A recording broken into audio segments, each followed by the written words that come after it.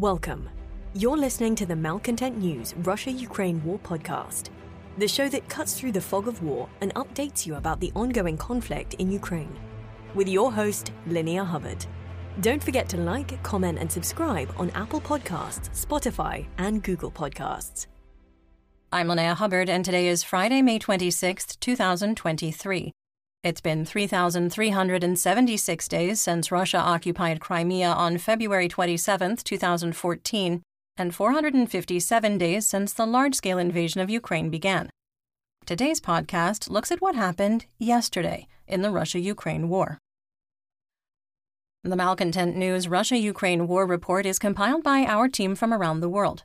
Today's report includes information from direct contacts in Ukraine and their proxies, Russian Ministry of Defense reports, the General Staff of the Armed Forces of Ukraine reports, operational commands north, south, and east of Ukraine, open source intelligence, our in-house team of analysts and geolocation experts, and pro-Ukrainian and pro-Russian mill bloggers and social media accounts with a track record of trying to be accurate. We have one mission: to report the truth, because the truth matters.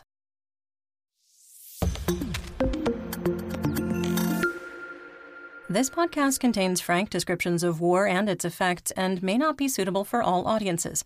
Listener discretion is advised. Let's start with our assessment of the current status of the war. First, our assessment that Russia would launch a large-scale retaliatory missile strike in the next 24 to 48 hours was regrettably accurate. However, the strike was limited to 31 Shahed 136 kamikaze drones and 10 cruise missiles, validating our assessment that the attack would depend on available inventory. Second, Russian tactics have validated our assessment that the Kremlin has moved to launching a small number of missiles on a more frequent basis and targeting areas with little military value, but that are appealing to an internal audience as proof of continued successful operations. Third, we maintain that private military company or PMC Wagner Group leader Yevgeny Prigozhin's claims that Russian proxy forces have fully captured Bakhmut are dubious. Fourth, in preparation for larger offensive operations, Ukrainian forces continue shaping operations on multiple axes, creating panic and uncertainty among Gauleiters, Russian administrators, and military leaders. Fifth, our analysis of weather models predicting heavy rains would bring a return of Bezdorija and create unfavorable conditions for significant military operations was accurate, with only 22 attacks recorded through the theater of war on May 25th.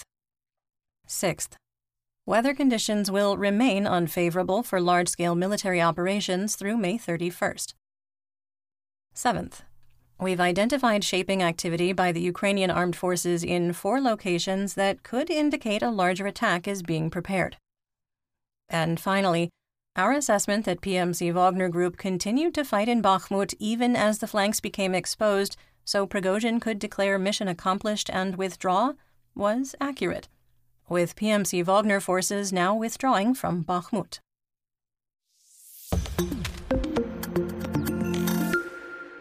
Let's get some regional updates, starting with Kharkiv. In the Dvorichna operational area, the General Staff of the Armed Forces of Ukraine, or GSAFU, and Ukrainian source Deep State reported that Russian forces engaged in positional fighting in the area of Masyutivka with no change in the situation. To the southeast, the Russian Ministry of Defense, or MOD, alleged that Ukrainian surveillance, reconnaissance, and sabotage units, or DRG, were operating in the area of Sinkivka. Ukrainian officials reported that Shahed 136 kamikaze drones attacked Merefa and Izyum. In Merefa, a business was set on fire, and in Izyum, a school building and garage with farm equipment were damaged.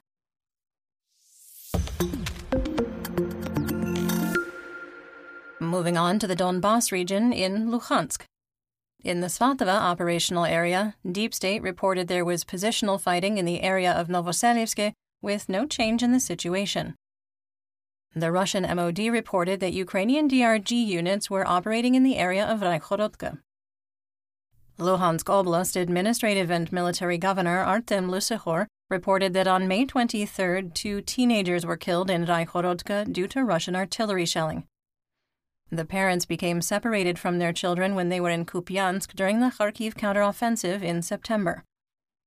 Based on this regrettable intelligence, we did update the war map, moving the line of conflict further east in the area of Raihododka.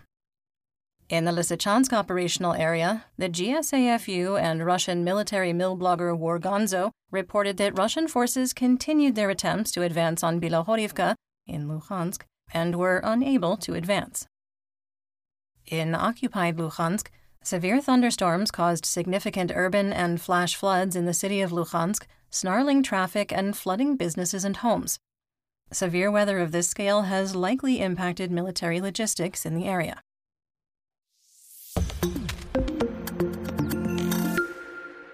In northeast Donetsk, Wargonzo reported that Russian forces attacked, quote, near Chromova and failed to advance. In Bakhmut, neither combatant reported significant fighting, likely due to a prisoner of war exchange near Ivanivsk, creating a pause in hostilities, and, of course, the severe weather. Ukrainian Deputy Minister of Defense Hanna Maliar said, quote, in the Bakhmut direction, the enemy, Russia, is trying to stop our advance on the flanks with artillery fire. The enemy is pulling up additional units to the flanks for reinforcement. In the suburbs of Bakhmut, the enemy replaced Wagner's units with regular army units. At the moment, the Wagnerites remain in the same city of Bakhmut. Our troops control the outskirts of the city in the southwestern part in the airplane area. End quote.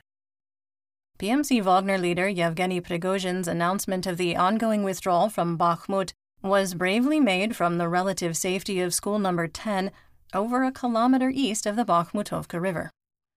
The PMC leader introduced 2 area commanders who will stay behind to monitor the situation. Quick sidebar. We suggest you watch the video, which we do link in our full situation report on Patreon. One of Prigozhin's lieutenants looks less than enthusiastic about his new assignment. There continues to be no visual evidence of Russian forces at the former statue of the MiG-17 5 days after mission accomplished was announced. NASA Fire Information for Resource Management Systems, or FIRMS, data suggested that Russian and Ukrainian forces were trading artillery strikes, with thermal anomalies in Russian-controlled central Bakhmut and Ukrainian-controlled far west Bakhmut by Chromova. Due to the lack of evidence to dispute our earlier assessment, we maintain that Ukrainian forces control approximately 1 square kilometer of Bakhmut, a little less than a half a square mile, divided into 2 pockets. That's roughly 1.8% of the city. In the Klishchiivka operational area, during the evening of May 24th, Russian forces attempted to regain lost positions in the direction of Ivanivsk and were unsuccessful. Near the city of Klishchiivka, a geolocated drone video recorded earlier in the week showed fleeing Russian troops taking raw water from the Seversky Donets Donbas Canal, which was little more than a muddy slough at the time of recording.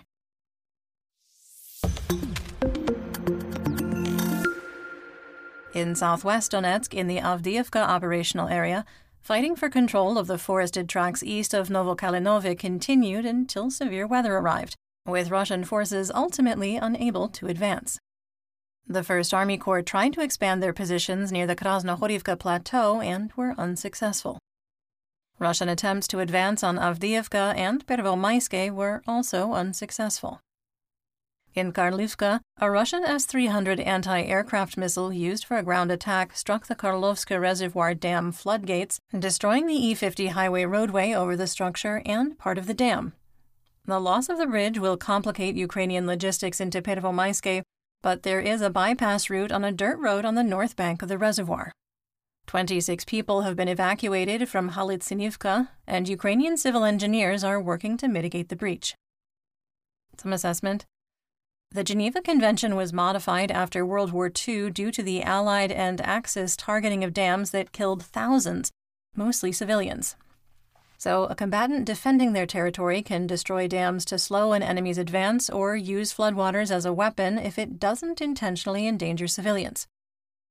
An attacking force, however, is forbidden to target dams, and their destruction could be considered a war crime. In the Marinka operational area, fighting for Marinka continued within the remains of the city and the area around it. In the Vuhledar operational area, the Russian MOD alleged Ukrainian DRG units were operating in the area of Volodymyrivka.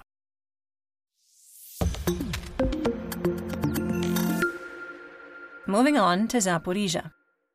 Russian forces conducted 94 fire missions, 5 airstrikes, and 3 drone attacks on 17 settlements along the line of conflict.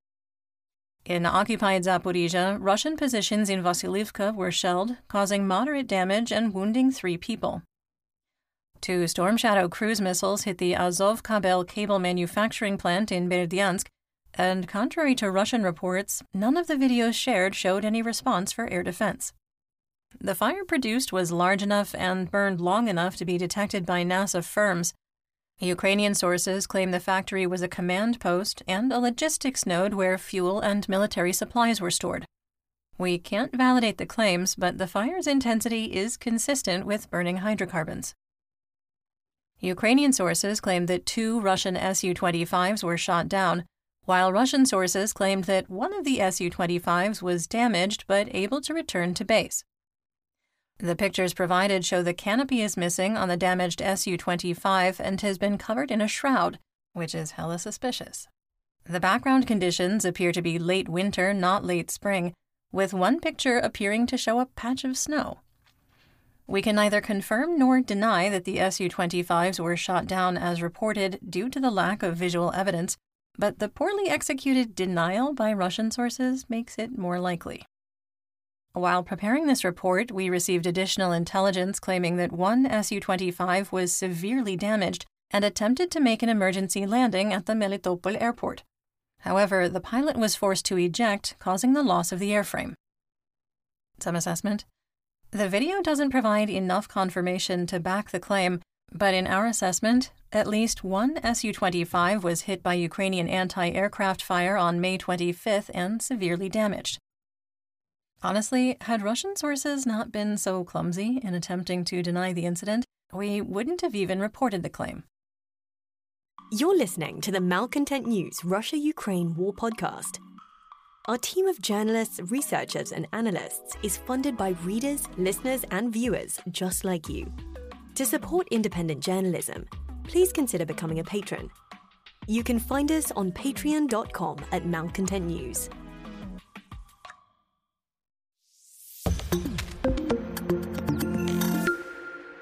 In the Black Sea, Crimea, Mykolaiv, and Odessa region, Operational Command South, or OKS, reported that 6 vessels of the Black Sea Fleet were on patrol with no missile carriers among them. The Russian surveillance ship Ivan Khurs appears to have been hit by one unmanned surface vessel, or USV, during a May 24, 2023 attack in the Black Sea near the Bosporus Strait. The vessel in the Ukrainian video is positively identified as the Khurs, and heavy machine gun fire can be seen as the USV approaches and appears to strike the vessel on the port side, aft. After the Ukrainian video appeared, Russian social media users issued a series of fakes claiming that the Ivan Khurs had already returned to Sevastopol, sharing a picture of an unrelated minesweeper that returned to port today, and pictures of the Khurs in Sevastopol from 2 years ago. Ukrainian sources shared pictures of a ship on fire near Panama from 2 years ago, claiming it was the Khurs, and also claimed that pictures of the USS Cole, which was hit by suicide bombers on October 12, 2000, was the Ivan Khurs. Pro-Russian source Notes of Midshipman Petichkin claimed that the USV damaged the spy ship and it was moving back to port under its own power at reduced speed. The Ukrainian MOD claimed the vessel had a damaged hull and equipment and that crew members were wounded. Quick assessment. The Ivan Khurs likely received some damage. It is important to note that we cannot authoritatively say that the Russian spy ship is damaged. Severe weather knocked out power in most of Odessa, with engineers working to solve the problem. There were no drone or missile strikes recorded in the region. Earlier in the day, thunderstorms produced urban flooding, tornadoes, and waterspouts.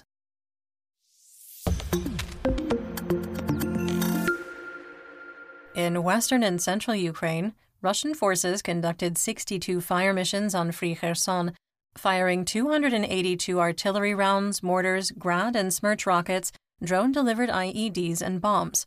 with the city of Kherson targeted 3 times. There were no casualties reported. In occupied Kherson, Russian combat engineers connected Jarlhach Island to the mainland near Lazurne and placed a garrison of 300 troops on the edge of the Karkinitska Gulf. In Dnipropetrovsk, Russian Shahed-136 kamikaze drones and S-300 anti-aircraft missiles used for a ground attack targeted Dnipro again, with Russian forces likely targeting the city due to its limited air defense resources. A transportation company's garage, a gas station, and private homes were heavily damaged, with 1 person injured. In Chernivtsi, during the evening of May 24th, debris from a Shahed-136 kamikaze drone shot down by Ukrainian air defenses hit power lines, knocking out power to one of the rayons. Repairs were complicated due to poor weather conditions on May 25th.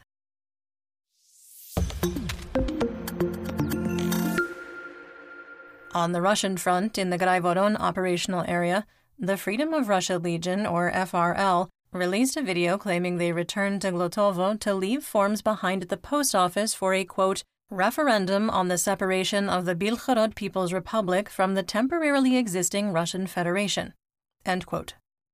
It is unclear if the video was from May 24, 2023, or recorded on May 22nd and later released. Belgorod Region Governor Vyacheslav Gladkov reported that Graivoron and Glotovo were shelled, damaging homes, a gas pipeline, and power lines with no injuries reported. Near Morozovsk airfield in the Rostov region, Russian air defense may have shot down their own aircraft, with a video showing air defense intercepting something. The military airfield is out of range of all known Ukrainian weapons and would be off-limits for a Storm Shadow strike. Regional Governor Vasily Golubyev claimed that a Ukrainian missile was shot down, but in our analysis, the video is inconsistent with a missile being intercepted. Ukrainian forces either reverse-engineered Shahed-136 kamikaze drones, produced functional ones from debris, or used a yet-to-be-seen kamikaze drone to attack the city of Krasnodar.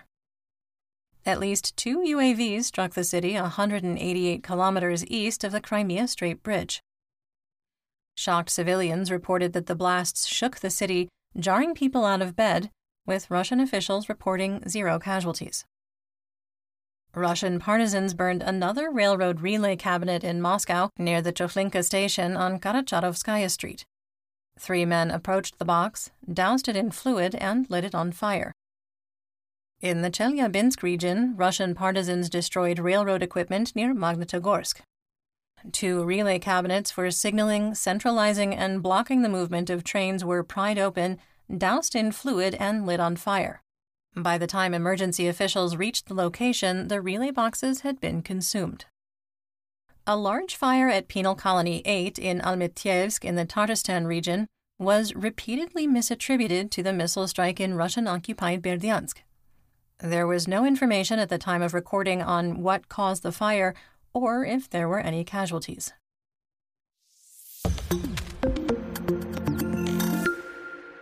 Let's talk about developments theater-wide and outside Ukraine. Russia launched another 31 Shahed-136 kamikaze drones from the north and south, 10 Kh-101, Kh-555 cruise missiles from Tu-95 strategic bombers out of Murmansk that flew to the Caspian Sea, and 7 S-300 and 400 anti-aircraft missiles used for a ground attack from the Tokmak region. Dnipro and Kyiv were the main targets. All missiles and drones aimed at Kyiv were intercepted, including all Kh-101, Kh-555 missiles.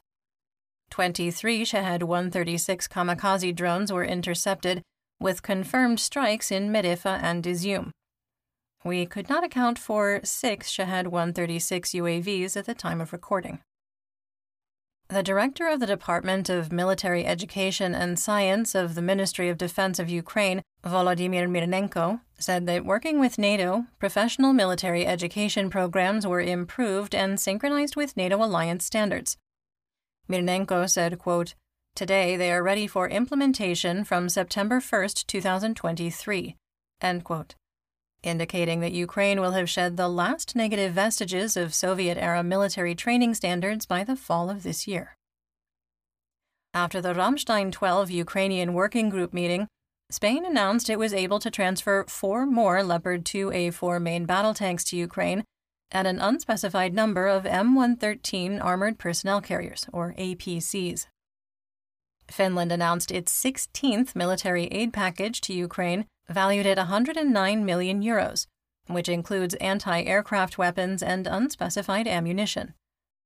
Lithuania announced a new military aid package that includes anti-aircraft missiles, unspecified ammunition, dry rations, and, quote, other assistance. Iceland funded the purchase of 10 fuel trucks to support the armed forces of Ukraine, valued at 400,000 euros. Vladimir Putin really does have the ability to bring people together. In the past week, he's shifted Switzerland, Iceland, South Korea, and India closer to Ukraine. Sweden will allow Ukrainian pilots to receive training on the JAS-39 Gripen fighters, according to a report on TV4 quoting Swedish Defense Minister Paul Jönsson. Many analysts have suggested that the JAS-39 Gripen would be better for Ukraine than the F-16, but the global inventory is fewer than 160 airframes, including 26 with Russia-aligned South Africa, 7 operated by Brazil, and another 14 with the Hungarian Air Force. British Sea King transport and rescue helicopters are fully in the service of the Ukrainian armed forces and have been painted with Ukrainian livery. There's a touching video that we link in the Situation Report showing Spanish military instructors lined up and saluting the Ukrainian trainees that are departing to become part of the upcoming offensive. The White House announced that the Chief of Staff of the American Armed Forces, Mark Milley, who is set to retire in the fall of 2023, is slated to be replaced by United States Air Force General Charles Brown. General Brown's appointment will have to be approved by Congress.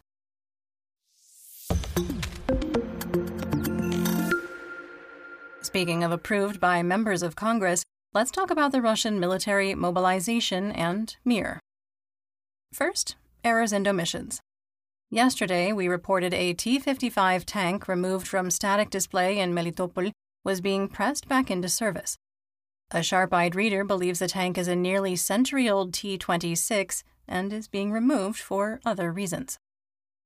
Colonel Alexander Khodorkovsky, deputy commander of the so-called Donetsk People's Republic, or DNR OMON, lamented that Russian radio communications are open to Ukrainian forces and that China stopped providing updated encryption keys to Russia a year ago due to the threat of sanctions. Quote, I felt the unpleasant feeling of being naked in public. We are so open to the enemy when we use such means of communication as Hater or Motorola. End quote. Russian volunteer military unit and trader of slave mobics, called Veterans, claimed that a problem in Belgorod is Russian electronic warfare measures are knocking out the frequencies used by consumer and commercial-grade Mavic drones used by Russian units due to a shortage of military-grade UAVs such as the Orlan 10. As we've repeatedly assessed, these measures don't care if Ukraine, Russia, or Russian partisans fly the drone. Veterans cited the lack of reconnaissance as one of the reasons for the slow response to the border incursions on May 22nd and 23rd. In addition, they claim that Ukrainian drones are increasingly rotating the frequencies they're using and using higher bands up to 1.4 gigahertz that current Russian countermeasures cannot jam.